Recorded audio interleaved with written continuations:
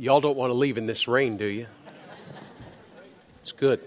I'll keep going. Take your Bibles, if you will, please, and turn with me to the New Testament book of 2 Corinthians. We have been able to have live streaming each night through some software. We use it worldwide. And so I looked back earlier, and there were just a couple on there then, but one of them was one of the founding board members. You've heard his name today. Brother Clyde Eburn is watching, and Lewis Howe from New Zealand is watching. And we rejoice in these and others. I'm sure I didn't dash back there to see how many more were, but I am grateful that we have this opportunity. Memorial Baptist Church, you have been wonderful hosts to us. Amen. You have fed us far more and far beyond and above what we should have ever been fed.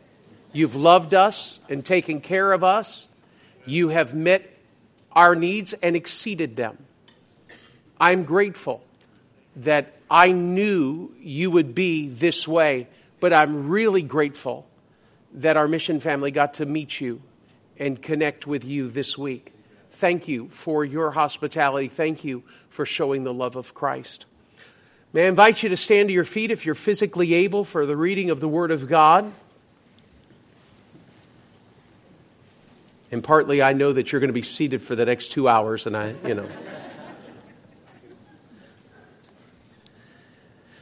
Verse 1, therefore, seeing we have this ministry, as we have received mercy, we faint not, but have renounced the hidden things of dishonesty, not walking in craftiness, nor handling the word of God deceitfully, but by manifestation of the truth, commending ourselves to every man's conscience in the sight of God.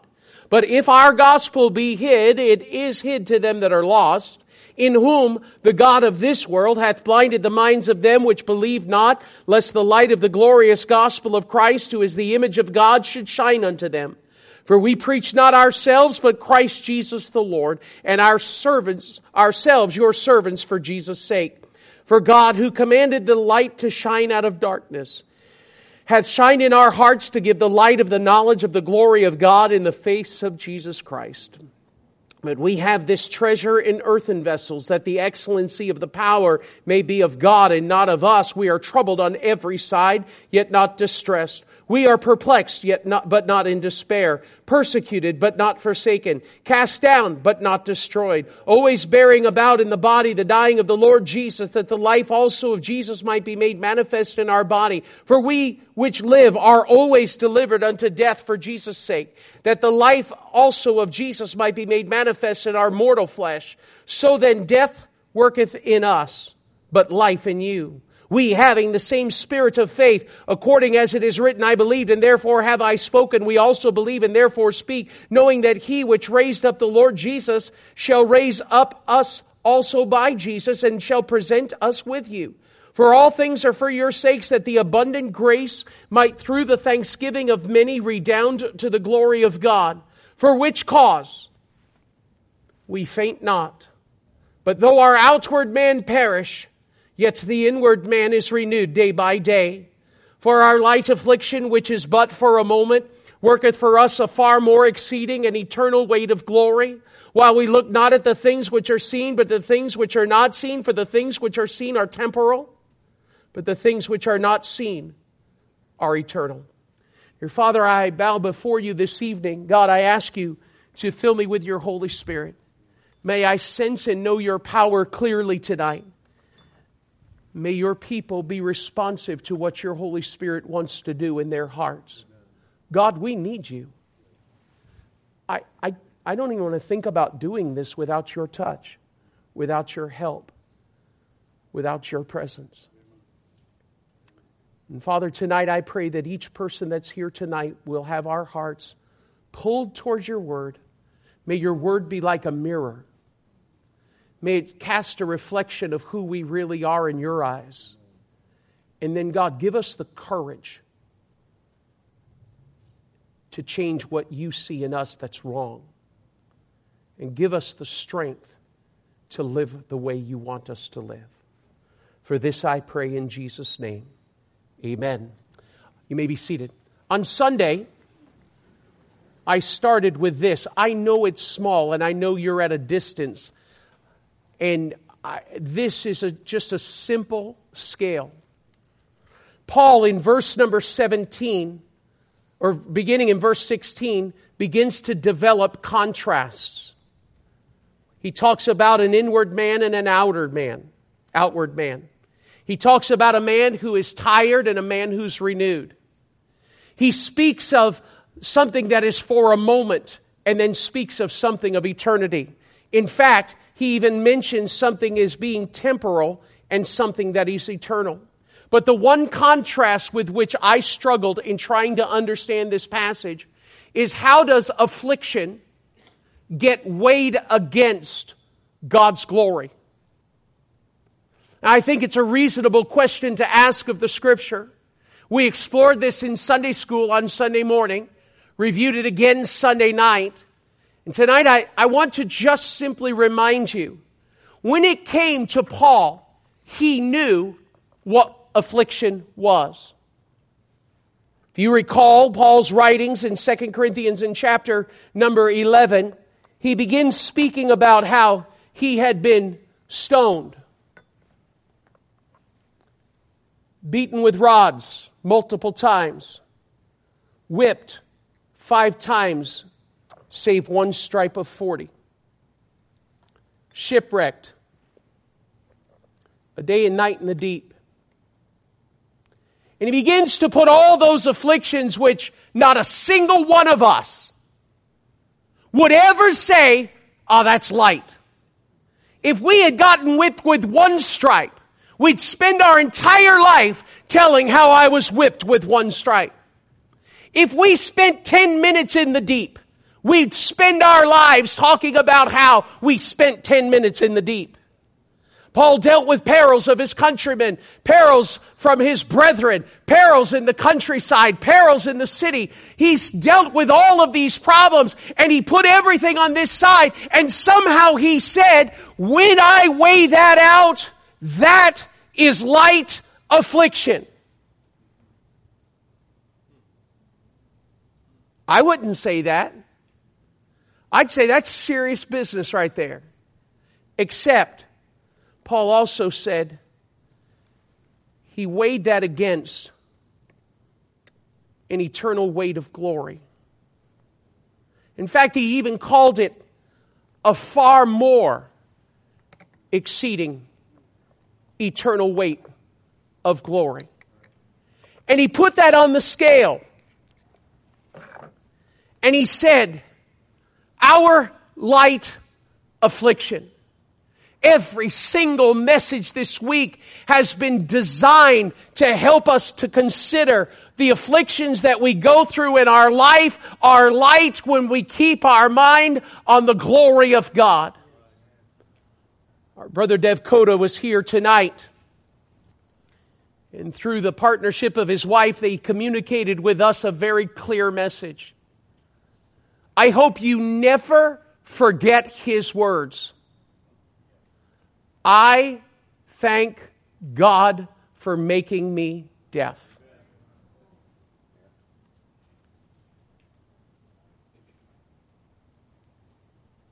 I remember waking up one morning 15 years or 17 years ago, and I lost the hearing in my right ear. And I whined about it. I still have the loss today. I've never said, oh, thank you, God, that I woke up and lost my hearing. That's great. No, I'm about as selfish as the rest of you. How many of us would genuinely say, oh, deafness, that's a light affliction? Paul said, for our light affliction, it's not that Paul didn't face affliction. He did. It's just he never weighed affliction against affliction. Nor did he ever get into the business of saying, well, how many afflictions did you have? Oh, just 2? I had 4. I'm a better Christian. No. He just simply said, I'll own it. I've got afflictions in my life, no question about it. But there is a far more exceeding and eternal weight of glory that I look at. So, that view influenced Paul's view of the ministry. And that's what we looked at in verses 1 through 3 on Sunday night. When you realize that what you do for Christ, you got from Him, and you also have received mercies upon mercies, the resolve has to be, I will not quit. Paul's influence of the ministry was affected by the eternal weight of glory. It not only changed his heart in verse number 1, but in verse number 2, it reminded us that it brought him to a place where it had him draw the line where God drew the line and said, I'm not going to do life the old way. Renounce the hidden things of dishonesty, not walking in craftiness. And then he even called out the religious crowd, nor handling the word of God deceitfully. The weight of glory changes me. If the weight of glory doesn't change you, you're missing the point of this passage. You say, well, when are we going to get to the faith promise cards? When are we going to talk about go and win the world for Christ? If you will understand the eternal weight of glory, everything falls into place. Because then I realize when I give, God gets the glory. But there is that pesky definition of what is glory. The best commentator I read said, the problem with people who try to define glory is that they use words.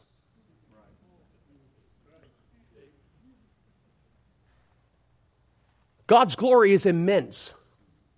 It's indescribable. It's incomprehensible.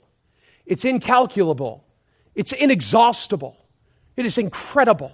It is God showing His glory in His presence. It is God showing His glory in His person. It is God showing His glory and offering us a promise. This is what God's glory is. When He shows us who He is, the way He wants us to see Him, and we are in complete awe of who He is, that's God's glory.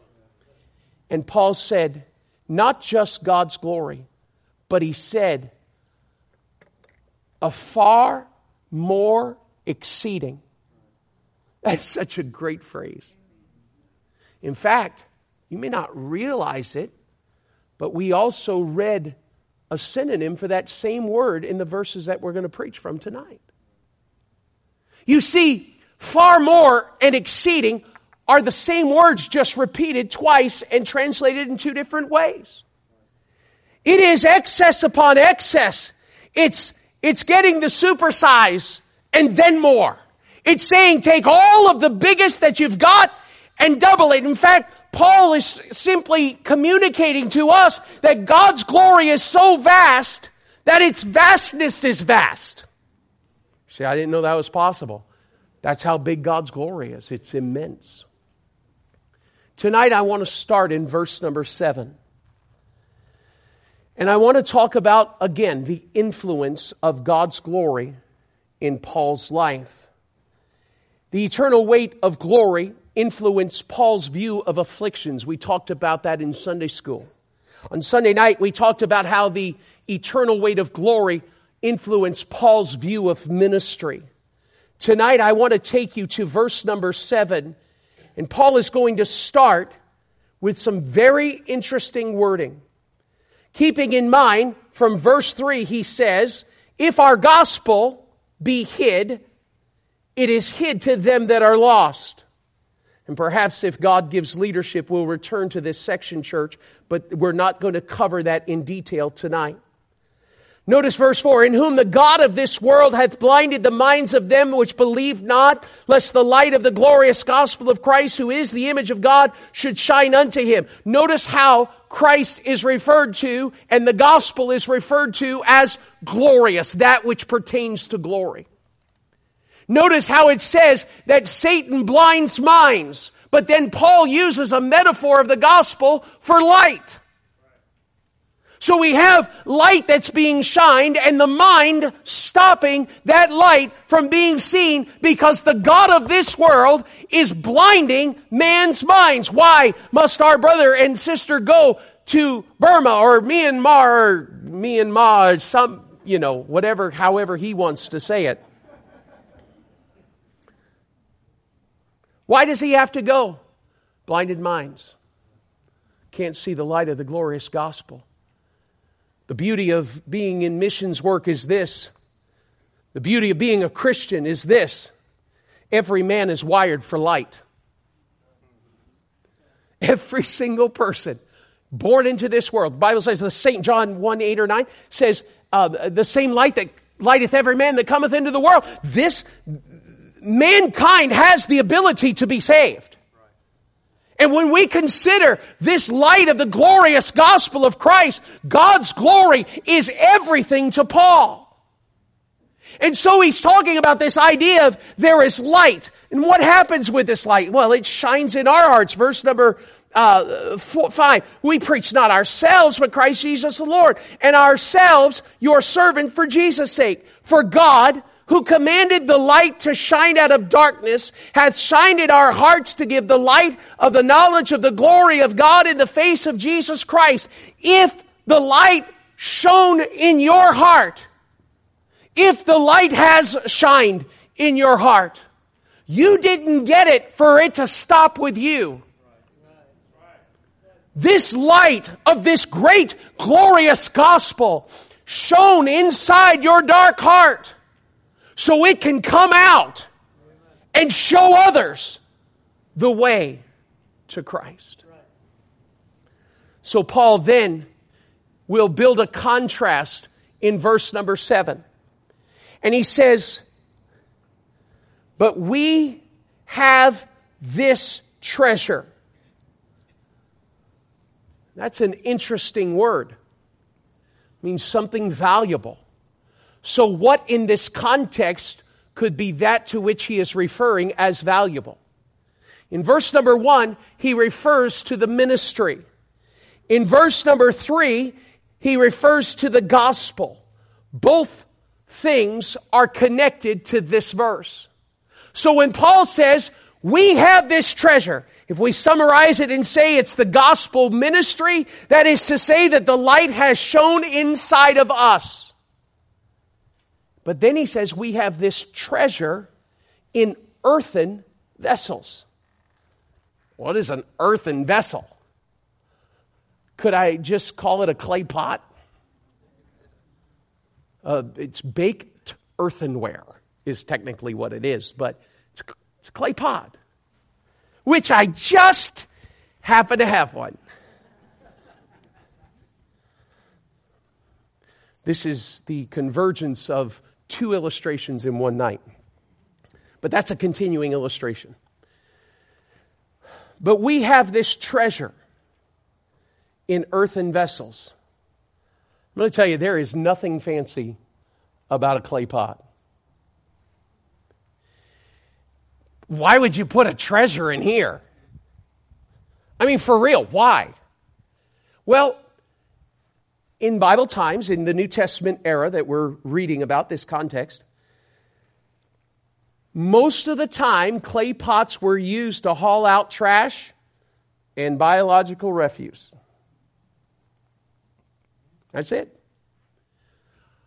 But if you also recall, the Dead Sea Scrolls were also stored in clay vessels. And that is a valuable discovery. And for those who are students of the Bible, you realize that was an important discovery. But in most cases, most situations, it's just an old pot. Nothing fancy, no distinguishing marks. Got a few Mars on this. Not the other kind of Mars. Me and Mar, never mind. Stay with me, people. This pot is nothing. And Paul said, we have this treasure in earthen vessels. why would God take the gospel and put it in us? We're the earthen vessels in this verse. We're the clay pots. Go ahead, let me say it, Brother Farley. The crack pots. That's us. This is who... You got that, Dick? Good for you. This is who we are. We are the earthen vessels. There's no real value in this. And God said, I'm going to put what I treasure in this. What does He treasure? Oh, He treasures the gospel. It cost Him His Son. He, God, who made Him, Christ, to be sin for us who knew no sin, that we might be made the righteousness of God in Him. Why on earth would He take something so valuable as His Son and the message of redemption? Why would He put this in clay pots? Well, the treasure is the gospel in the ministry. The earthen pots are us. And tonight, in the next hour and a half, I want to answer the question, why would God put this treasure in earthen vessels? There are 4 times in the following verses where answer is given of why God would put this treasure in earthen vessels. And I want you to realize that, quite honestly, this is your story.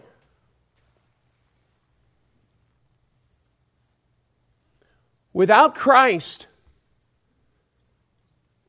we're nothing. We're of no value. And everything that God has done to redeem us, it is God's desire to adopt all. We know that. Galatians 4:5, 4:4 refers to the fact that the purpose of God sending His Son, made of a woman, made under the law, was to redeem. Why was there redemption offered? So there could be adoption of sons. It's God's desire to bring all to His family. But why would He trust this? Why not summon angels? Why us? Because for some reason, God's thoughts are not our thoughts, and God's ways are not our ways. So what God does is He says, I'm going to try to put this here and see if that'll work. God says, I'm going to put inside of this pot, there's no rabbits coming out of my hat now because I just need to fill that up a little bit. I'm going to take treasures and I'm going to put them in this pot. And when people see treasures in a clay pot, they're not going to look at the pot. They're going to look at the treasure. They're not going to say, wow, wonder where that pot came from. Ask our staff. They went after it when I came up with this idea today. Shiny, pretty, dazzling. And this is what God does. Just simply says, there's an old clay pot. And they just trusted me. I'm going to put this treasure in them. Verse 7. But we have this treasure in earthen vessels. Why? That the excellency. You remember the phrase, the far more and exceeding? That phrase, the hyperbole on top of hyperbole? You remember that phrase? The same word. Excellency, it's the same word. So why does God do this? Why would God take, and Dick Sonier, most of the time is my friend, I think. In case you don't know, that's his sister. And what we could look at and say, Dick, You're just nothing but an old pot. Yes, sir. But when the treasure of God's grace and God's mercy and God's goodness gets put into the earthen vessel of your life, He does that so the excellency is of Christ. The extreme measure, the measure that's beyond measurement, is so you could never take the credit for any success. Brother Davis, you're just a pot. Is he cracked? We'll let that be discussed later. And one day God shows up and He saves you. How old did you say you were? 10 years old. 10 is when the Lord touched my heart about missions. He puts this treasure in earthen vessels, and you write that book report, and you learn about Judson. You say, that old kid in Sunday school, he's never going to amount to anything. We can't even get him to stop eating the glue. And now he's going over to Burma and he's going to preach the gospel. We don't look at the pot. We look at the treasure that God puts in the pot. And we say that the excellency might be of Him and not the pot. Amen. Praise God. Hey, Bill.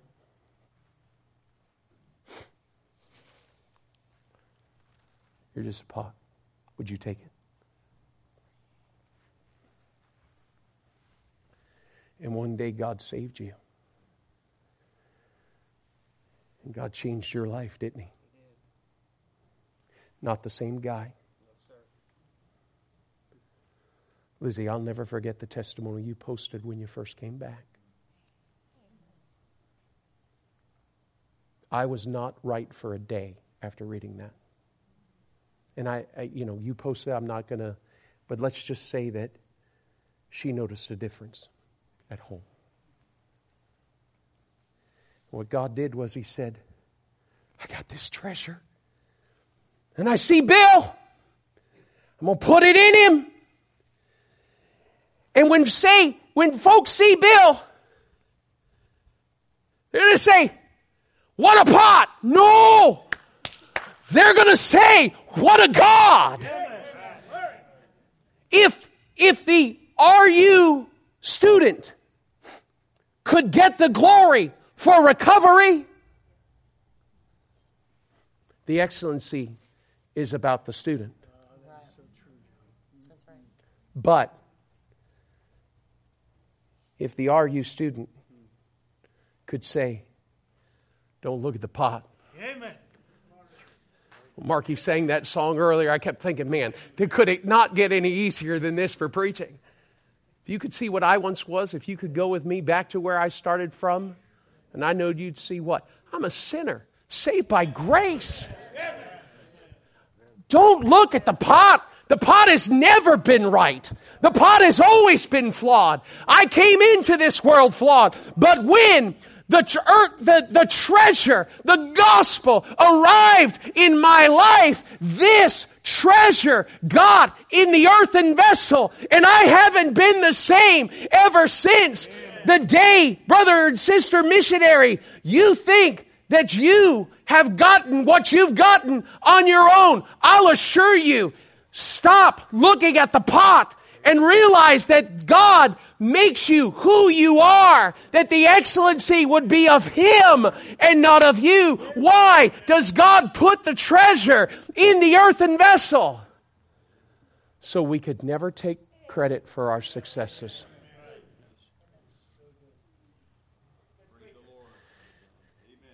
If the choir member or the soloist or the specialist come and they sing,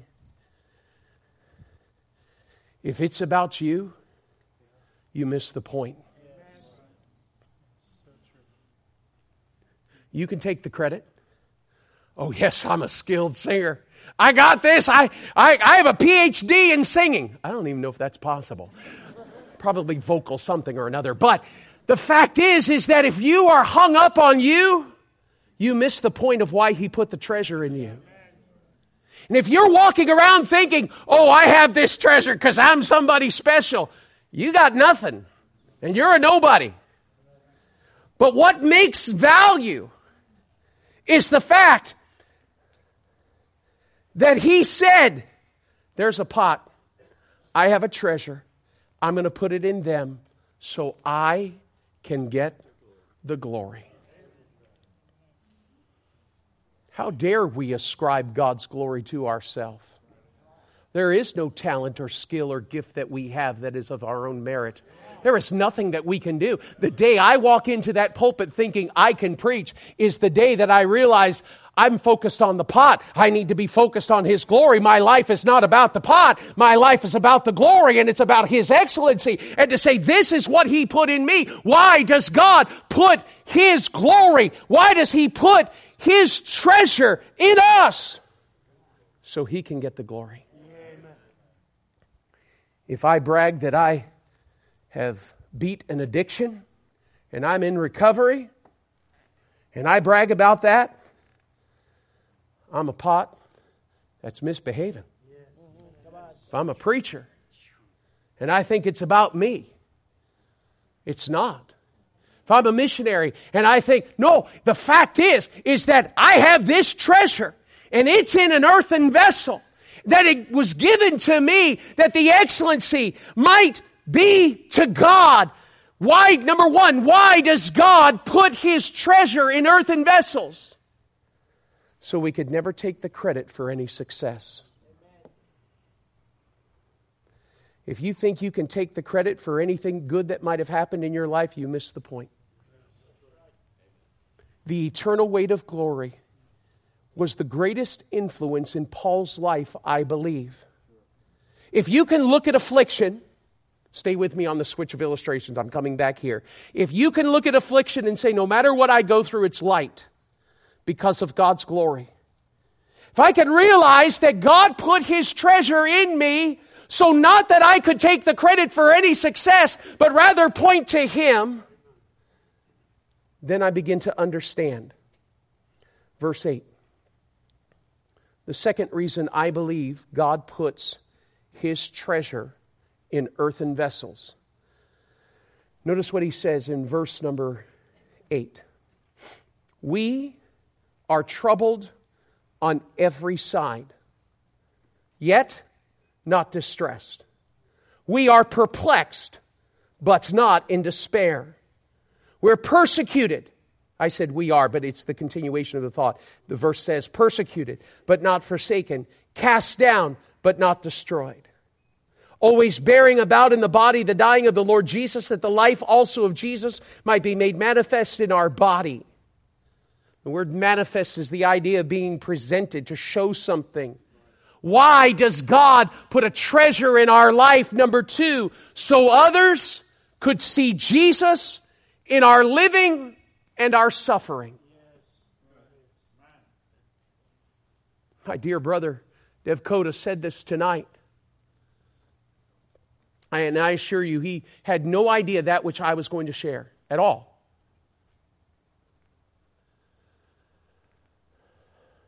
But he said, because I lost my hearing, God brought me the gospel, and I'm bringing others the gospel. It would be very easy to simply sit and pout the rest of your life, to say, woe is me! I have a hangnail! I need sympathy over here! You should listen to our prayer request times sometimes. Are they prayer requests or just opportunities to whine?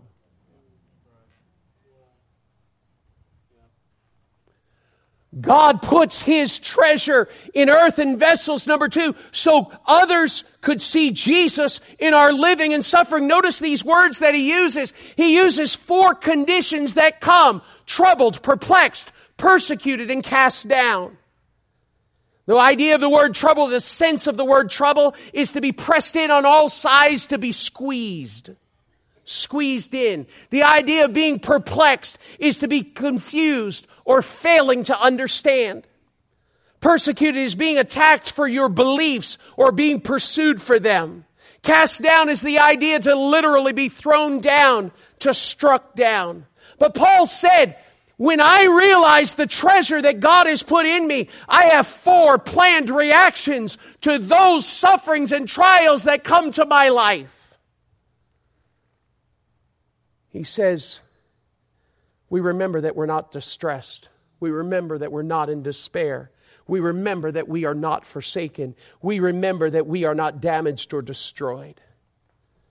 God says, I'm going to put my glory, my treasure in your clay pot. And I want people to see me and not you. And when you go through a tough time, when you suffer or go through a trial, I want others to see me and not you. I confess, I'm not sure how to do this, but I've seen it well done in people's lives who are in this room. Through incredible suffering, incredible grief, incredible anguish, and you somehow give God the glory for it. What is that reminding you of? Verse 7, I got a treasure, I'm going to put it in earthen vessels. Why? 1, so you could never take the credit for success. 2, so others will see God when you go through your suffering or your trial. If all they see sorry,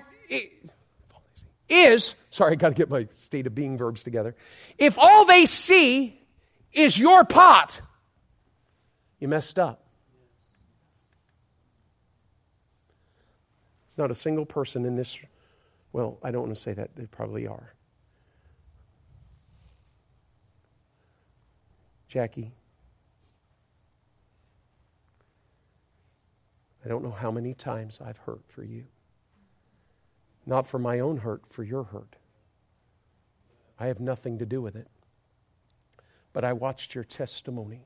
Brother Elwert, who's been leading our singing, buried his wife earlier this year. But you know what, Jackie? When he put his excellency in you, the treasure, and Brother Elwert is my friend, and I know I'm not out of line doing this, so please don't feel like, wow, he's way out of his league. When he put that in you, he did that so others could see Jesus when we go through our trials. And they look at him, and they don't look at you. And yes, while there's this human emotion side that we try to process with you, all I know is this. He put his excellency in you, this treasure, the gospel. And we watch you. And we're so proud of you. But we really just see Jesus and not you. I don't know your struggle. But God puts the excellency in us, his treasure in us, so the excellency is about him. Why does God put his treasure in us so we would never take credit for our successes? And so that we would let Christ be seen in us when we go through the darkest of days.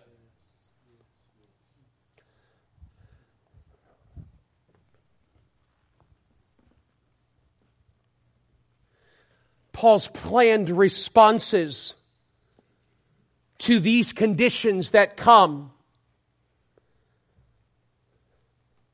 If I summarize them in just simplisms for me, there's no such word as simplisms. I made it up, but it sounded good. You got it, preacher? Me too. Yeah, it's like, okay, I get this. I look at those 4 conditions and I think about the 4 responses and I say this. When those trials come, we're hurting, but we're not hopeless. We're confused, but we're not confounded. We're attacked, but we're not abandoned. We're knocked down, but we're not knocked out. He puts his treasure of the gospel in us so he could get the glory while we whine about the afflictions through which we go. It's not about the afflictions. It's about Him. We go through these trials and these struggles and we whine and we complain and we say, why me? And I realize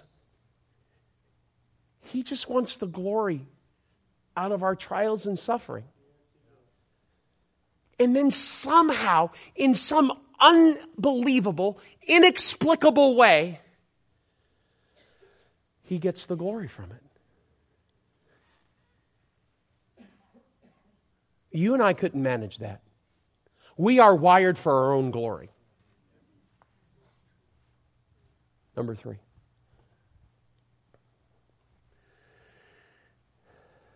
Verse number 15 gives me the fourth thought here. The third thought, really, because I combined 2 of them together there.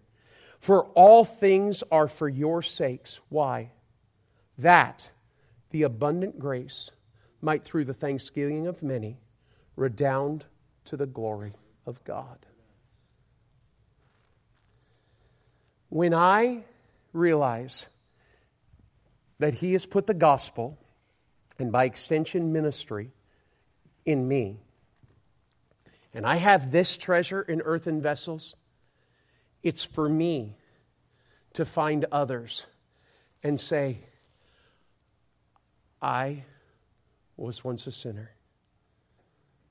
I came and I received pardon for my soul. Now I'm forgiven. He put His treasure in me. Why? So that when others see what God has done in me, they rejoice for the grace of God. Amen. And they want grace too. Why is RU so successful? Well, one, God always blesses His word. I'll start there. I'm not going to praise a system. But why is RU successful? Because it takes people who realize I am nothing until He did this. And when He did that, bingo, it all changed. Well, we don't play bingo, but you know what I mean. It all changed. God gets the glory. And then you walk around realizing, wow, this stuff, this is my treasure. I hope you're good at pretending. I mean, because you realize this is just, I have no idea what you call this stuff. Tinsel. Thank you. Treasure works better, doesn't it, Jessica? Exactly. When you realize that His treasure, I can't see the Mars on this pot I used to see. It covers cracks. It covers scuffs. It covers scars. And all people look at it saying, whoa, look at that. I remember when He was, but I don't see that anymore. I see grace. You know what? I miss Alan tonight. I texted him and I said, buddy, I miss you. I told him I'd pray for him. I gave him the link to log in tonight to watch. I don't know if he did or not. But when Alan will get up over here, he's not bothering anybody. He's not bothering you for your silence, and he's not looking to be bothered in his silence.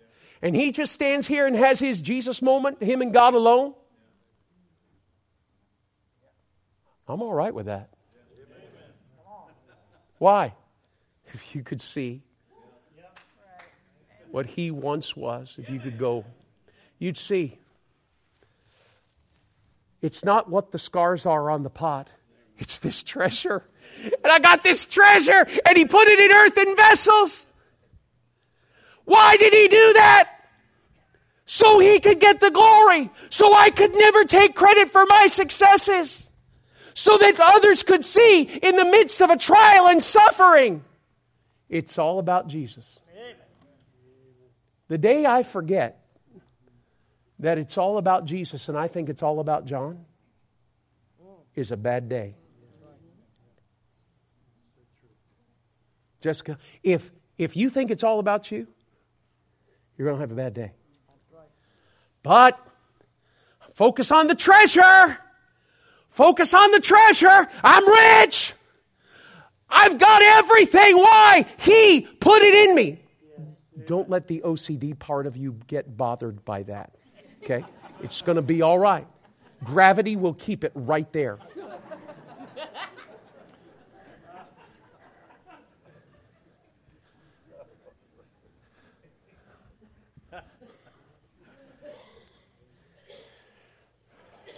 The 3 reasons why God puts treasures in us is so He gets the glory, so others get saved. So when we go through tough times, you look at Him. And so you'd never take the credit. What does the eternal weight of glory do for you? May I make a very practical application and then I'll close. If you think what you give to missions gets you glory, you're wrong. You know why I give to missions at our church? Because He put His treasure in me, and I know what it felt like when He put His treasure in me and what it's like to live with that treasure. And I want other people to know the same. I don't give for my glory. I give for His glory.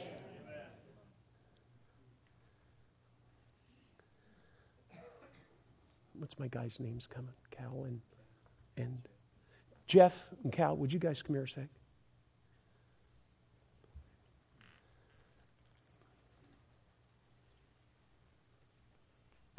Would you go?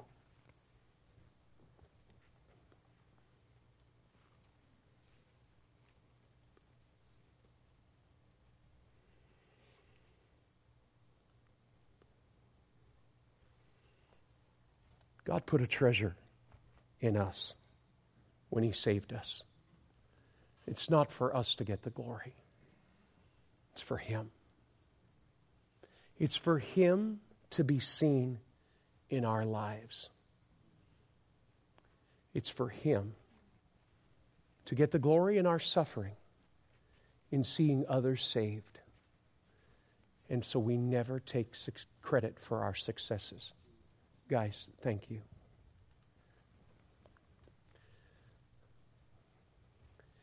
If you call it hokey, that's fine. Just don't tell me you said it. But there's a clay pot for every single one with some treasure in it. And if you feel so inclined to come and get one, go back to your seat or come up to here and take the pot and pray.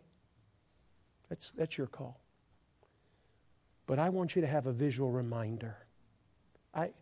For some, you're not going to understand this reference, and that's okay. I'll try to explain. Last year, several of you left Mission Conference with what? A broken shard of pottery that I broke up here. I have mine. It's where I shave when I'm home. It's right there. Has the word broken on it and has the date. And I look at it. I don't know why that's a visual stimulant for me, but it works. And maybe this is too visual for you. Maybe it's too hokey. I don't care. I just know that when I look at that, I'm going to remember that the excellency is about Him. And the treasure is what He put in me.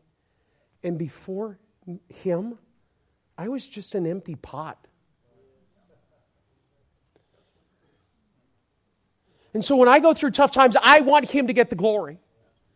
And when I'm out there and I'm telling people about Christ, I want Him to get the glory. And when I'm going through something, I never want to take credit for the success. Would you stand with me? Brother Joe, I don't know where you are, but if you'd come, if you're the one to play tonight. Okay. You can come at any point you want. I'm just going to pray. Music's going to play. You come. Dear Father, tonight, in the very simplest of terms, I wanted to say and show what I saw when I read that verse. Oh God, the treasure you put in us is not for our excellency. It's for you. May we never take credit for successes, but may we point to the treasure. May we never, in our suffering, point to ourselves, but point to the treasure. May we never, in our evangelistic efforts, point to ourselves, but point to the treasure. We're nothing without you, God. We're nothing more than marred and cracked pots. If we're a singer, we have no talent. If we're a preacher, we're nothing. If we're a missionary, we're nothing. If we point to the pot, we're nothing.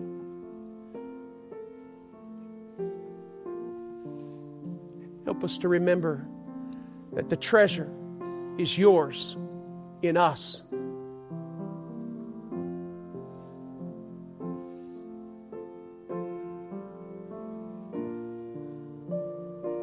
Light afflictions.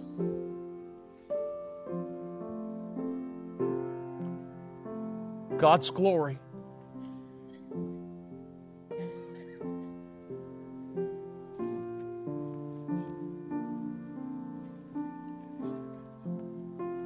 Take all the time you want. There are more than one pot for everybody here. If you needed another, one for work, one for home.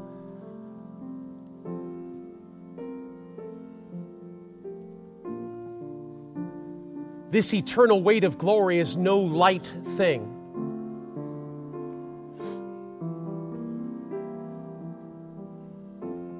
Is God getting the glory right now in your suffering? In your evangelistic efforts, is He getting the glory? Are others rejoicing because of the treasure that's in you? Are you taking credit for the successes that have come because of the treasures in you? There's more room if you need to get one now. It's cleared up a little bit.